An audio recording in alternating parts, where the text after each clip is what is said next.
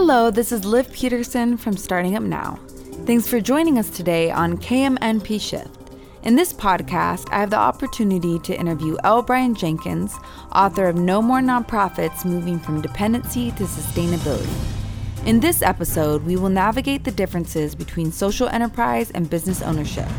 We will discuss the question, does the Black community need social enterprise or traditional business? Take a listen and hope you enjoy KMNP Shift.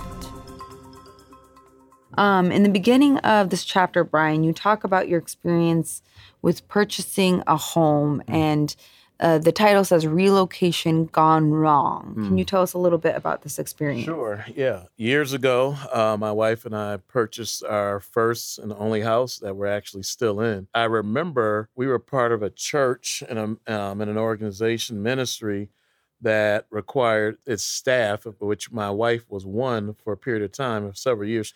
They required the staff to live in the community. One of the things that really struck me was that when it came time for us to buy our own home, if my wife had stayed with that particular ministry at the time, we would have been strongly encouraged and actually required to buy and live in North Lawndale.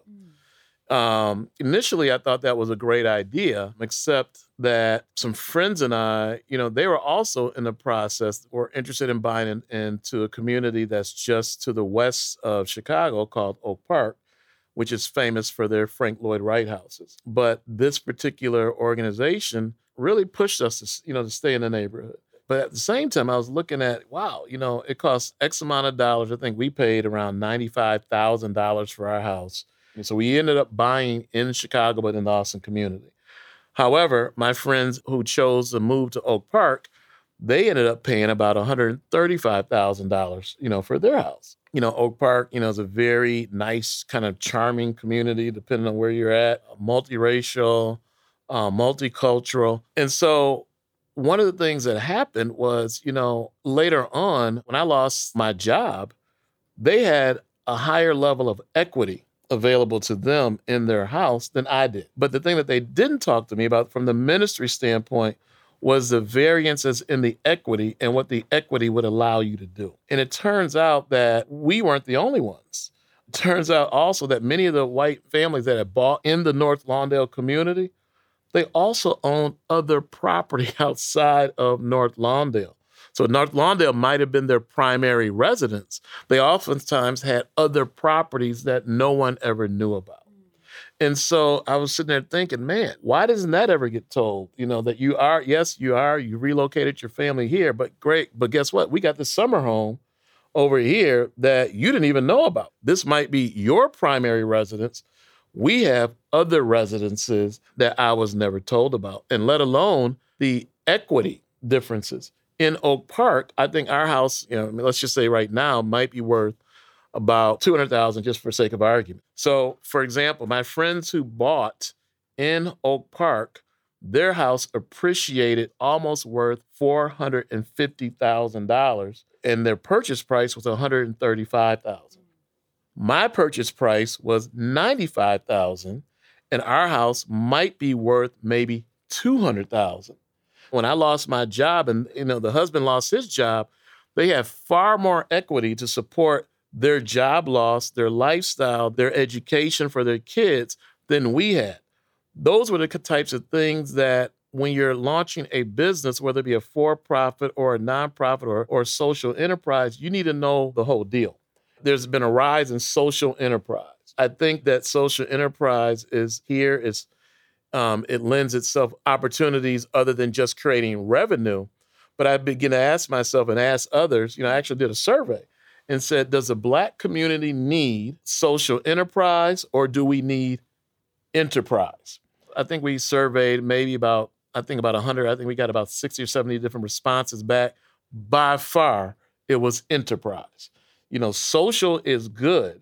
But at the same time, the Black community has always been doing social enterprise through churches, through ministries, through mosques, through picnics. That's what we've known. We've always been social. In the urban context, we need enterprise. Those things that have been intentionally denied, relationships that have been withheld, funding that has been redirected, We need that enterprise to take place, particularly on the west and south sides of Chicago, but I'm sure in every other urban context in the U.S., but also I'm sure beyond the U.S. as well.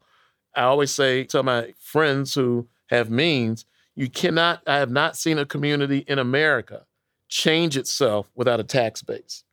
We have a plethora of nonprofits in communities that are distressed. And at the same time, there's fewer nonprofits in communities of affluence and influence.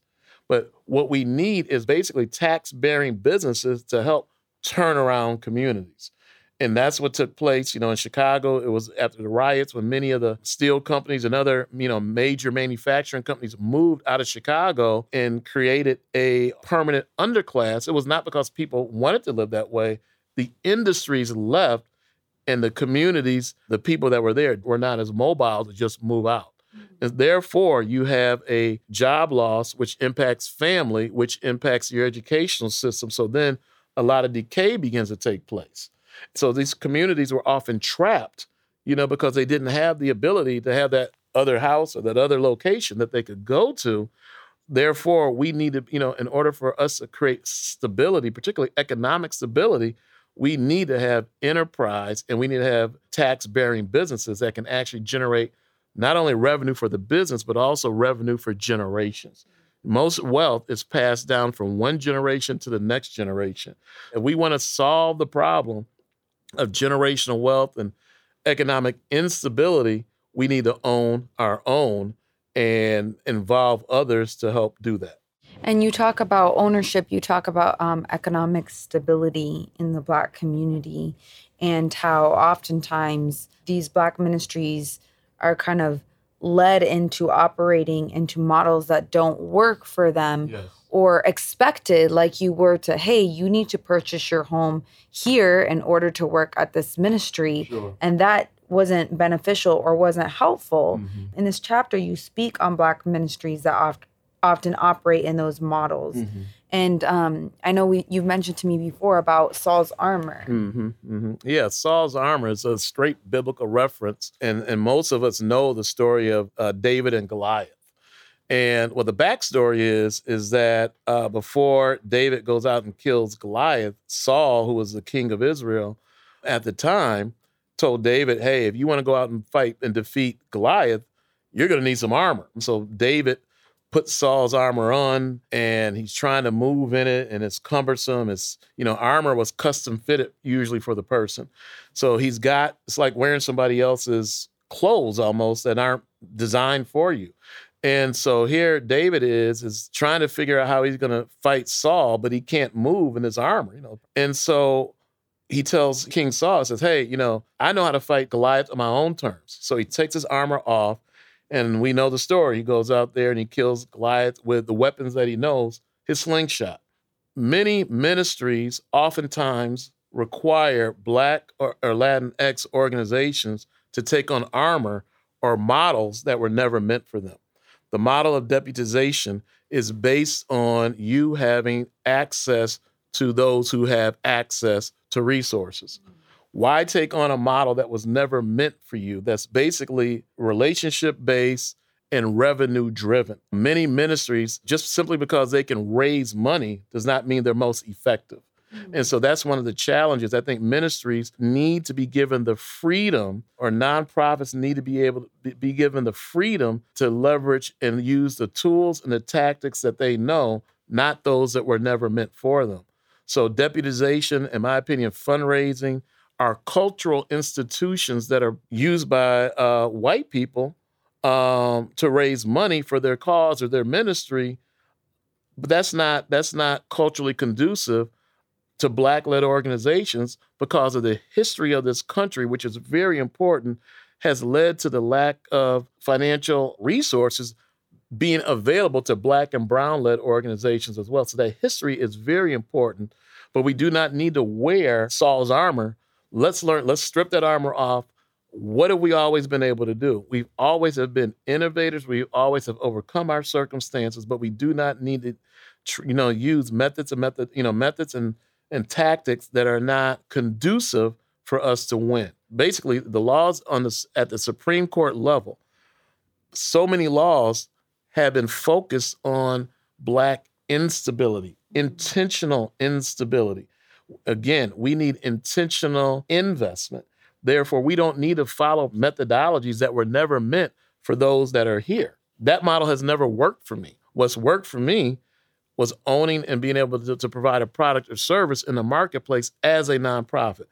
Most nonprofits are never taught that. And when I speak at different locations and events and all that, I ask for a show of hands, particularly in the urban context amongst leaders, nonprofit and church-based, I'll ask, how many of you ever taught to read a 990 and understand not only what the 990 is, what it says, that's part of your strategy. They were never taught this because we've been using methods and models that weren't ours.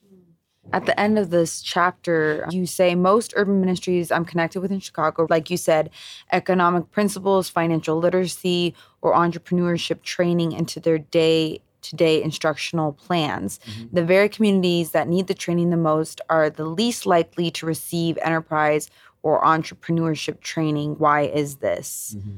And I think that's just to kind of reiterate what you said is what you're doing with Entrenuity is so unique and so different because you are creating that culture of ownership, that culture that you control the capital, that culture that you are moving and existing and flowing outside of the model and kind of bringing to light and bringing to attention a new model, right, a new sustainability that can be integrated into communities of color. And then also, I think that need to be at large even taught to white-led ministries, that they need to be operating within this model as well. Yeah, that's an excellent observation. One thing that's come out of this is this new model called Level Up. And Level Up is a model that's a direct reaction from the funders and investors that have contacted me and said, Brian, we did not realize until I wrote No More,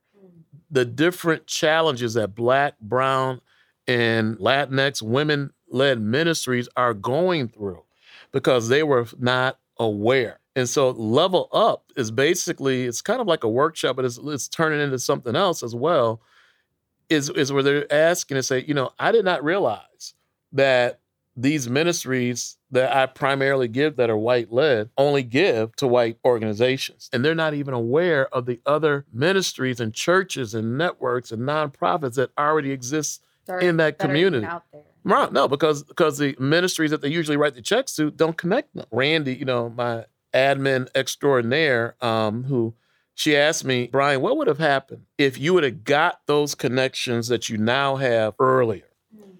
At the end of one of the chapters in the book, I think it was the last chapter, what would have happened? I think we would have saved almost 17 years because we would have been given the opportunity to launch strong and launch well.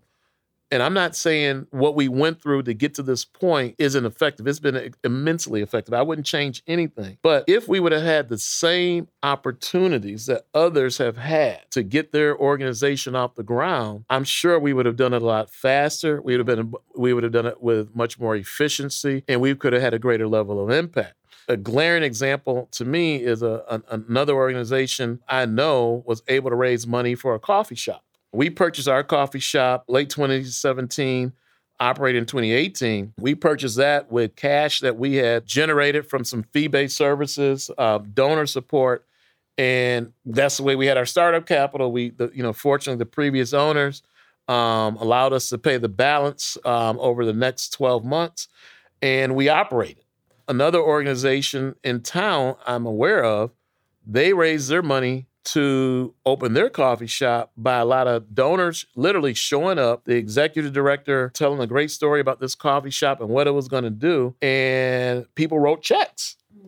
And they were able to launch. Well, that shop today is no longer in operation because just because you're able to raise funds does not mean you're the best at running and operating a business. Many ministries and many businesses have gone under because they do not function from sound business principles. And what I say is this, as you begin to look and think through levels of sustainability, make sure you do not confuse the two. Sometimes you'll have a leader who is really a nonprofit leader that really should not even touch the business side of things. You have to have solid and good people around you that can help make up for your deficiencies. And the minute that we begin to think that we can do everything on our own, we will fail, and I've had my failures just the same as anybody else has. So I'm speaking from a place of experience. Thanks again for joining us today on KMNP Shift, where we discuss the unseen and unspoken barriers you must overcome to do your job. We are always happy to hear from you, so please reach out to us at www.entrenuity.com. Interested in booking a workshop on this content? Email us at info@entrenuity.com. Follow us on all social media channels at Entrenuity. And don't forget to grab a copy of your book, No More Nonprofits Moving from Dependency to Sustainability, available on Amazon. Until next time, this is your host, Liv Peterson with KMNP Shift.